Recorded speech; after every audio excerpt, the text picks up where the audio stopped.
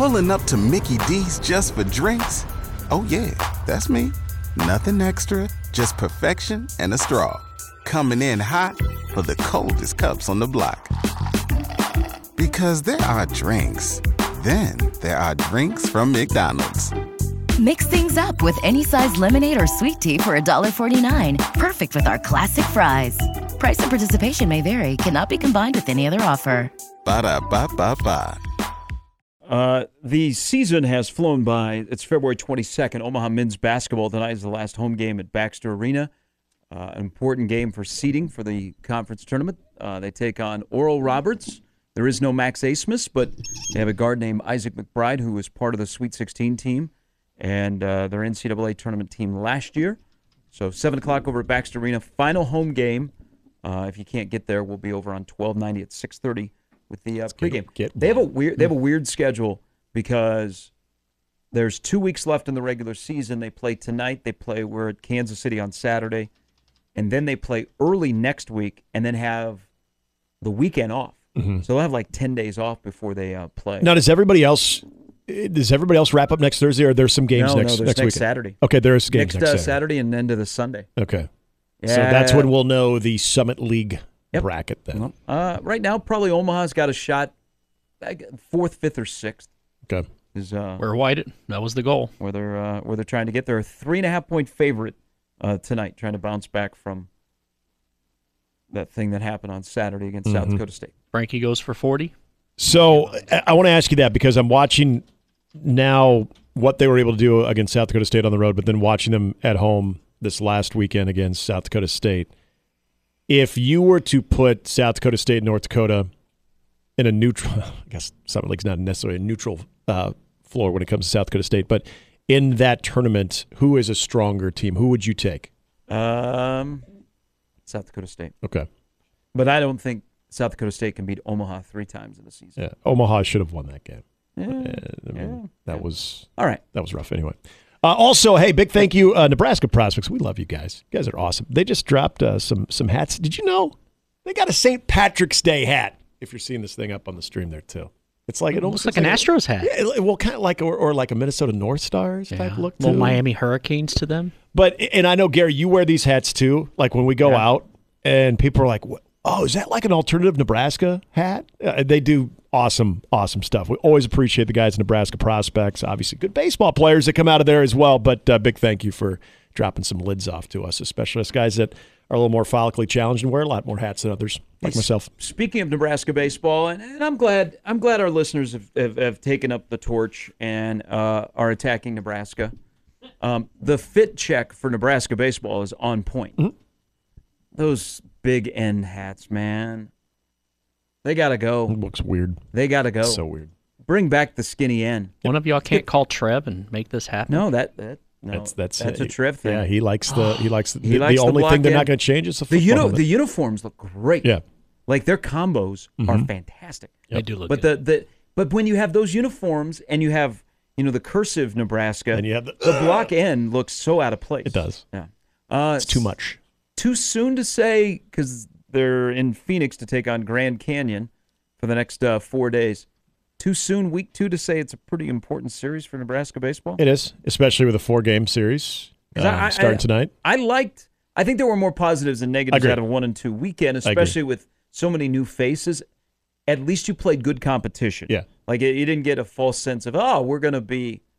It seems like this weekend's a big weekend of progress for Nebraska baseball. And with Overbeek being out. Yeah. And for I guess it's an undetermined amount of time, but for weeks, you don't like to hear that. And he had a very good weekend. Grand Canyon, they recruit well. They usually have pretty salty squad. This being a 4-game series, too, you get a chance to see Drew Christo starting tonight, which I think also gives you an idea, okay, where is he at? Can he factor into either the weekend rotation or into the midweek, which obviously is why he's getting that start, is if he's going to be tabbed as a midweek guy or possibly a weekend rotation guy. That, I think, from more of the discovery of what this team is going to be interesting to see in that tonight. But also, it's almost kind of like, it almost has a feeling of like a hockey series of you got to at least split. You got to at least split in this one because Grand Canyon's got some guys. Great facility, by the way, too. That's a really nice ballpark that they get a chance to play at there, that Grand Canyon calls home. But, yeah, I would say at the very least you need to come out of this thing with a split. Feel good about it. I mean, you'll take a 3. I mean, obviously a sweep, but, yeah, at the very bare minimum, you have to split this thing. Over under on how many innings Drew Christo throws tonight? He's starting. If I said it at 4? I think I'd probably take that. I would, too. So I think Sears and Walsh are going to be a nice 1-2. Mm-hmm. Clark's got to you got to give him more than 2+ innings. Yeah, and you saw that with him last year, too. News out of South Bend this morning does not have to do with Notre Dame joining the Big Ten. I just read this. What happens first? There's a side note here. What happens first? Florida State joins a conference, or we go to 14 in the playoff? 14. That's easy. Man, I think the Florida State thing is really starting to pick up. Yeah, and it may Florida State. I don't know why I thought you said Notre Dame. It may be not till 25. Yeah. But it just, with the college football playoff talk, it seems like the Florida State to picking a destination is starting to pick up. Mm-hmm. And now our discussion about Notre Dame yesterday, Notre Dame can't afford for the ACC to just fall apart. No. So is Florida State the domino that changes college football? Because then does that impact Notre Dame? Where do they go? Well, Clemson wants out. They haven't been as vocal. Or does Notre Dame make a full commitment to the ACC? But there's a lot of chatter about Florida State here in the last couple of days.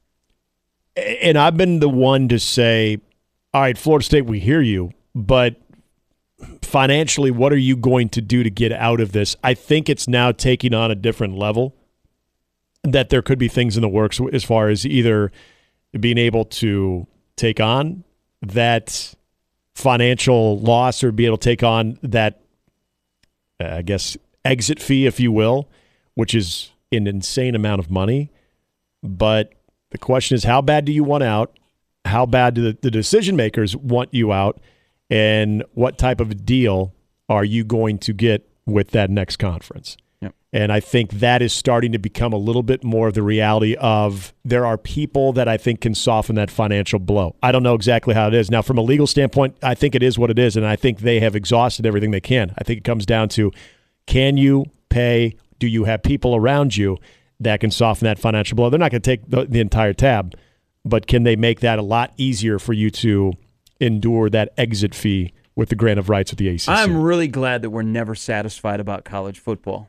I think we should just tinker every We need day. the summer topics. Literally 48 hours of talking about how, okay, we got a final 5-7 format, 12-team playoff. Let's go. Hey, let's talk about the 14-teamer now. When the sport is in season, does a great job. When it's out of season, man, it can become a blank show. But back to Notre Dame. Jack Collinsworth is out as NBC's Notre Dame play-by-play voice. You'll be glad to know that Jason Garrett gets to stay. Oh, good. But Dan Hicks, who has become the number one guy on golf. I like NBC. Dan Hicks. Dan Hicks and Hannah Storm. I am a power couple. I also like Dan Hicks on golf as well. So I think Dan Hicks will do a fine job. The number one broadcast team for college football, Noah Eagle, Todd Blackledge. They will now be the number one crew. Yeah, And even when a Notre Dame game is bigger, they'll do it. Yep. So and Jack can focus on Peacock. Sure. Which games? He's undefeated when he goes to Lincoln. He is small. Like I've seen him at done a couple of Nebraska games. Yeah. Not a big fella. Dresses well though. Chris is. He's got his sneaker game is on point. Chris is what, 6? He's up there. What, about 6'2"? He's probably about my height. He was decent height. Obviously, he's a receiver and good. That's a shame. Dan Hicks. Now No. What is a shame is that Jason Garrett's going to continue to do games. No, that's true. surprising. I could handle Jack Collinsworth. Jason Garrett is. Hey, just tell me the obvious, okay? Well, he's Irish. He's bad. He's really, really bad. Got to keep the Irish guy on. Come on. He looks Irish. Other guys. He looks Irish. Liam Neeson. Do we? Good play. All right. Brian Edwards will stop by What's next. a student body left? Brian Edwards, I'm just going to tell you, Brian Edwards is livid this morning, like is beside himself. Because of basketball? Well, his Gators blew a lead last night sure at did. Alabama.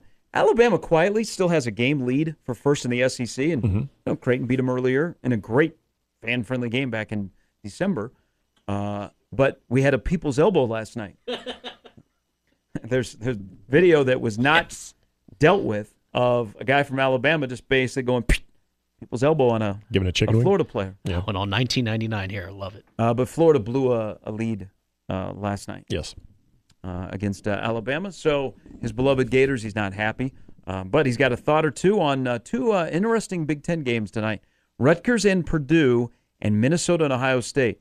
Minnesota, if they win tonight, they are salivating about the potential of what could happen on Sunday at PBA because that is a quad one victory for Minnesota who, like Iowa, trying to get on the good side of the bubble. Yeah. I know what's going on with Nebraska. If Minnesota ends up in the NCAA tournament, that is one of the better stories of college basketball because Ben Johnson was going to be Nico Medved, and the season hadn't even started.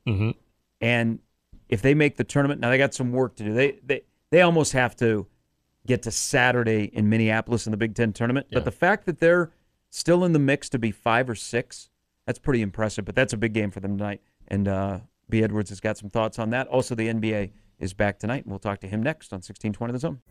Pulling up to Mickey D's just for drinks? Oh, yeah, that's me. Nothing extra, just perfection and a straw. Coming in hot for the coldest cups on the block. Because there are drinks. Then there are drinks from McDonald's. Mix things up with any size lemonade or sweet tea for $1.49. Perfect with our classic fries. Price and participation may vary. Cannot be combined with any other offer. Ba-da-ba-ba-ba.